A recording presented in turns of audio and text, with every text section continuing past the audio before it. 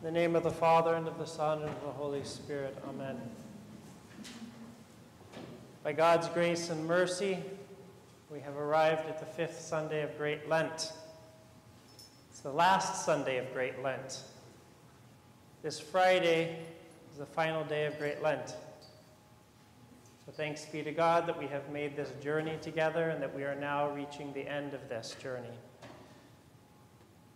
As you know, we have Holy Week ahead of us. We have this wonderful little festal weekend of Lazarus Saturday and Palm Sunday.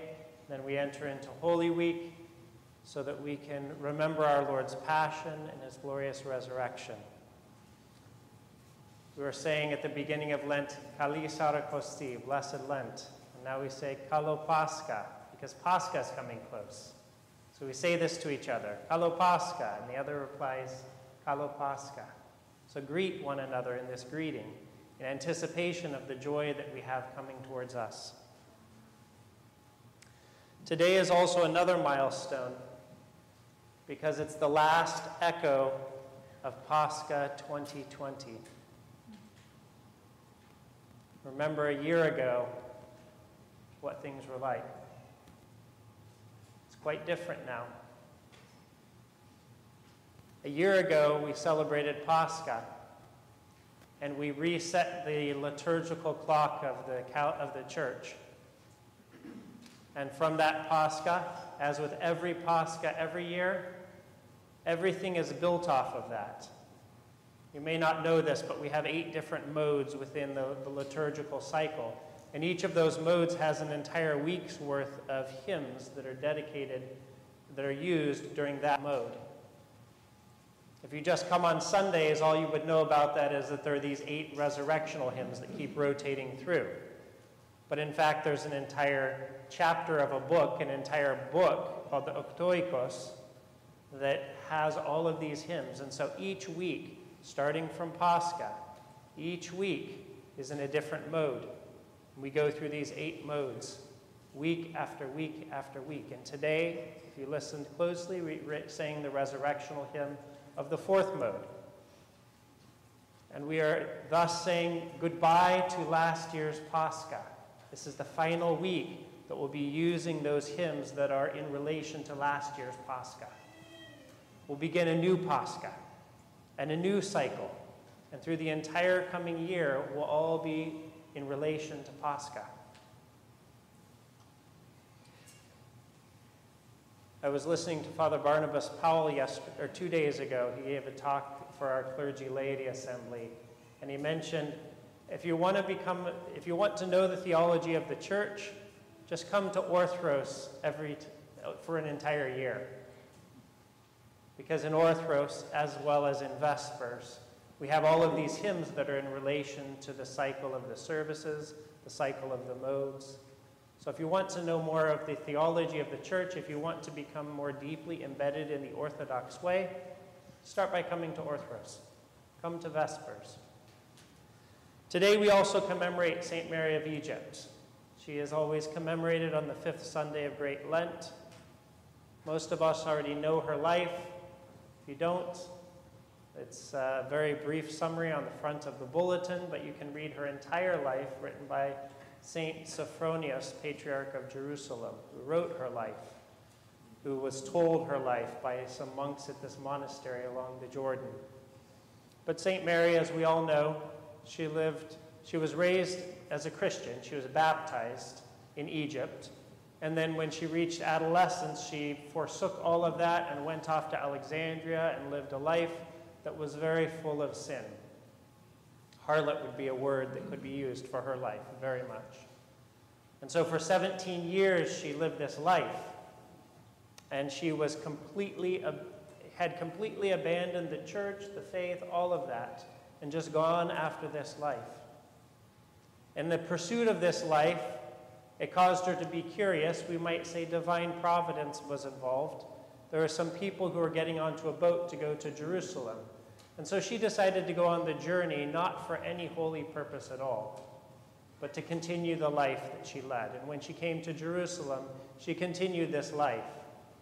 But as God's providence would be, it was Great Lent, And the midpoint of Great Lent, the veneration of the Holy Cross, which you now realize has been celebrated at least for 1,500 years, because they were celebrating it then. This Feast of the Holy Cross was celebrated, and the pilgrims were going to Jerusalem to venerate the Holy Cross of Christ. And so she came into the Church of the Holy Sepulchre. She was unable to enter. Again, we all know this story. And so then by divine providence, she prayed to the Mother of God. She realized that she was prohibited from entering the church by an invisible force because of her sinful life. So she repented deeply. She was granted to enter the church to venerate the Holy Cross of Christ. And then she lived the rest of her life in repentance in the desert, around no one, repenting deeply of her sin for 47 years before she met St. Zosimus, who was the one monk who was able to find out her story before she reposed.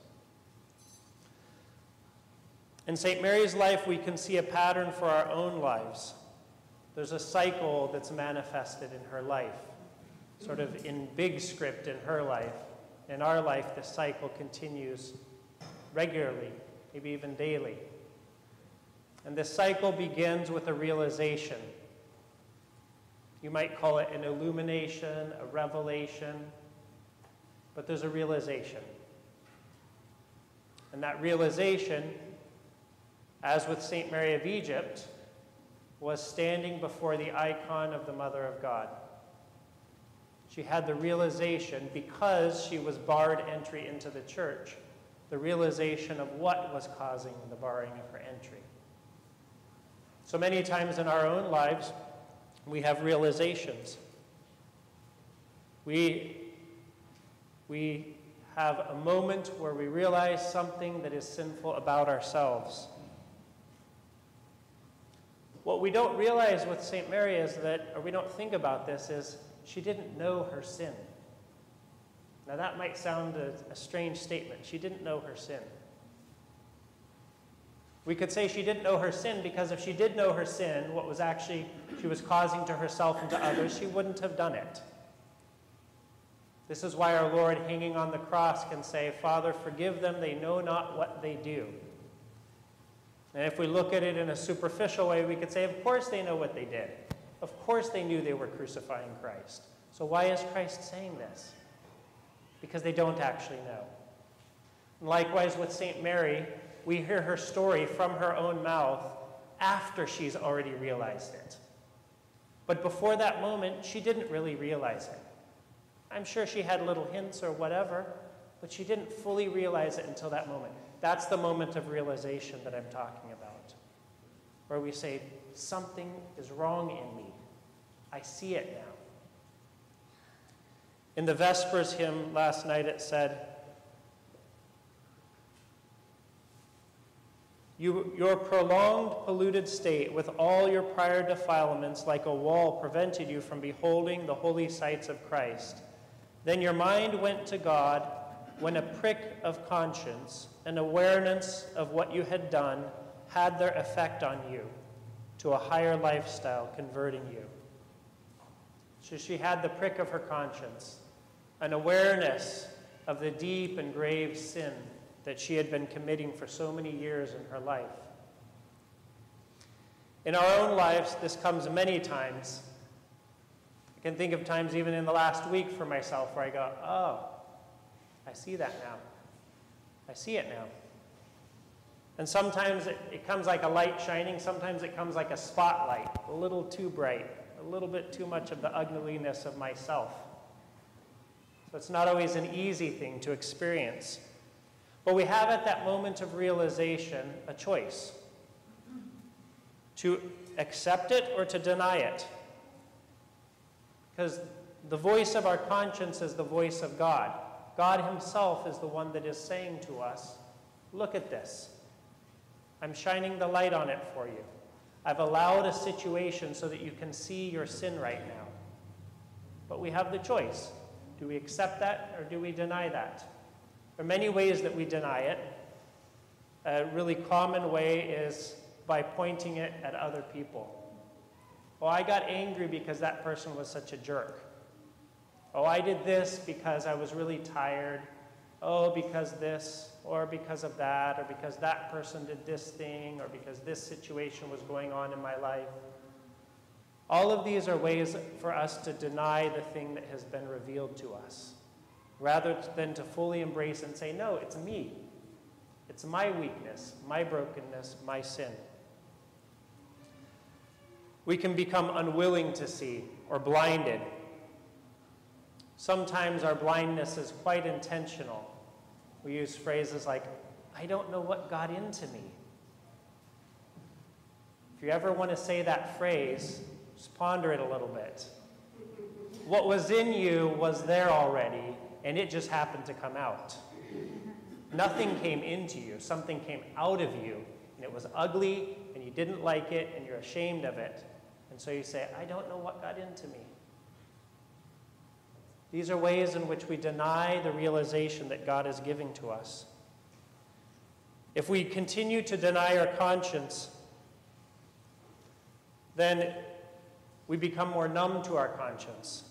St. Dorotheos of Gaza says, it is in our power to either bury our conscience or to allow it to shine within us and enlighten us through our subordination to it. Because when our conscience tells us to do something and we ignore it, or when it advises us to do something and we don't do it, we burden it as though bury it, so that its voice becomes fainter from the weight on it. Just like it is impossible to see your reflection in muddy water, so do we cease to understand what our conscience says to us when we sin continuously. There's a little parallel in the gospel today. You heard in the gospel, Christ is telling about being crucified, put to death. And what's the very next thing that happens? Those sons of Zebedee come up to him and say, hey, can we sit at your right hand and left hand? He couldn't even hear it. It was like the words went right by. And if you look at the gospel, how many times did Christ say to the disciples, the Son of Man will be delivered up, and he will be tortured, and he will be crucified? Again and again he would say it. And they wouldn't hear it. This is how we are with our consciences so often. We just don't even listen, don't want to listen. So our first step in this cycle is that realization. And if we accept it and say, this is how I am, this is who I am, then the next thing comes, which is shame. We feel ashamed. We feel ashamed because we don't like the ugliness that is in us. Now, shame is a very common thing talked about in this present day and age. In psychology, you can read all kinds of books about shame, about toxic shame, about what shame is and what shame does. There's a lot you can read about that. So what is shame? Shame, first of all, is God-given. Shame is the sensation of alienation from God. We need to have that feeling.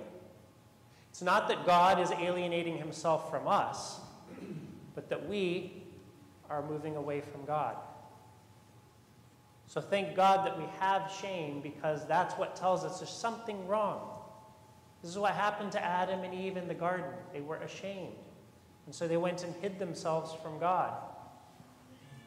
And we would say, how silly is that they hid themselves from God? But we do it all the time. All the time we hide ourselves from God, as though God doesn't see our sin, as though God doesn't see our brokenness and our weakness. We know in our heads that God does, but the shame makes us just want to go and hide it away, not bring it to him in prayer, and not bring it to him in confession. So shame is God-given, but shame can have two outcomes. It can bring us toward God or away from God. So this gets, if you want to sort of translate this into the language of our time, this might be what you call toxic shame, when it brings us away from God. When it causes us spiritual stagnation, when it causes us to have that thought from the demons of, I'm not worthy of God, or God is angry at me. All of this is the kind of shame that is harmful and hurtful, where our conscience speaks to us and we have that sense of alienation from God. The devil comes in then and distorts it and makes it into something that is a wedge between us and God. That can't be. Why? Because God's the one that gave us the realization. So either God is giving us a realization so that he can put a wedge between us and him, or he's giving us the realization so that we can no longer have the wedge that already exists. Which is it? So we can't allow shame to bring us away from God, because it's something that God gives us so that we can turn to him. Nothing is too offensive or ugly or gross or sinful to God. Nothing is. Nothing will deter his love for us. So in this cycle, we have the realization, we choose to accept it or not. Then we have the shame. And the shame, again, another decision point, if you will. Do I turn towards God in my shame, or do I turn away from God? It's very important that we understand these things in the right way. And the devil wants us to reject God, or he wants us to reject our shame. That's the other thing that we can do that's also a trick from the evil one, is we can reject our shame. We can just say, oh, well, it's not me, I didn't do that, all the things I just talked about earlier, not accepting the realization. So our path is through shame to God. And so how do we go towards God? The final step in this circle is repentance. So what we see in the life of St. Mary is all those things happened at this key moment, and she spent the rest of her life in repentance. The rest of her life. But in fact, when she went into the desert, if you read her whole life, as we did on Wednesday evening, if you read her whole life, she spent many years in the desert having more realizations of her sin, more struggles against sin, more that she felt ashamed about, and more that she turned towards God in repentance. The cycle that I'm talking about, it is a cycle. How does repentance go back to the realization? Well, the realization is from God himself. God gives that to us. We accept it. We feel the shame. We move towards repentance. And what happens as the fruit of repentance? We see more wedges between us and God. God reveals more to us. But he's a loving and patient God, so he'll do this all in due time. And over time, we keep having more and more revealed to us. And more times, all along this cycle, the evil one, he can pull us off in wrong direction, broken down by God himself. But the only way that they get broken down by God himself is if we say, yes, God, I see it, break it down. I'm simplifying that, of course. It's not as simple as that. But God gives us our freedom. This last week, I bought some blueberries. This relates, trust me. And I've never had blueberries before, but we bought some blueberry. And so we go to this little berry farm up on the west slope, Bonnie Slope. And the guy there, he loves blueberries because he has them. He loves telling about blueberries. So I knew to call him up, and I called him up and said, what should I do? How should I plant them? What should I do to take care of them? And so he proceeds with about a 20-minute conversation, just rapid fire all the different things. And he says, when you put them in the ground, prune them back. Prune them back so much. If you think you've pruned them back too much, then maybe you just got far enough. You want to prune them back completely. Do not let them bear fruit. If you see any blossoms, pull the blossoms off. Just do that. Why? Because as we know with pruning makes a more healthy plant. In the case of blueberries, they'll spend all their energy producing these blossoms, when what we want is we want them to get good roots. And so we prune everything back so that they focus on getting their roots down deep. And those roots going deep down, that's what causes the plant to then, in subsequent years, be much more fruitful. We can see the spiritual lesson here. Right? So this pruning is exactly the cycle that I'm talking about. Our Lord says in the gospel, remember, In the Gospel of John, he says, every branch that bears fruit, he prunes that it may bear more fruit. Pruning is illogical. You're harming the plant. You're cutting off things that have life in them so that they die. It doesn't make sense, and yet we do it all the time. We just think you're supposed to prune. I have a rose bush, I prune it back. But if you think about what you're doing, you're actually cutting off limbs of the plant. Limbs, like arms and legs of the plant. And saying, oh, well, that will make a stronger plant. It's not logical. And yet it does make sense. Because the plant then digs down more deeply into its roots. It becomes a stronger, healthier plant. So how are we like the blueberries? These are my branches. My soul is my roots. And so as we prune back our body, which is what we're doing in Lent we are cutting things back. We're cutting things out, and in doing so, we are, in the language of the faith, mortifying the flesh. Killing the body is another way of putting that. And yet it's not actually killing, it's making a stronger body because the soul is stronger. And as the soul becomes stronger, more built up with virtues, then the body itself becomes more healthy. So this is our spiritual life as well. This cycle of realization, of the experience of shame, and of repentance. Learn this from St. Mary and apply this in your life, because the evil one is crafty. He doesn't want us to realize, and he doesn't want the shame to turn into anything good. And the last thing that he wants, the thing that burns him, is repentance. You can burn the evil one by your repentance. He can't touch you. When you're actually repenting, he can't touch you. So make this our life, my brothers and sisters. May we continue in this cycle. May it be an upward cycle into the glory of God.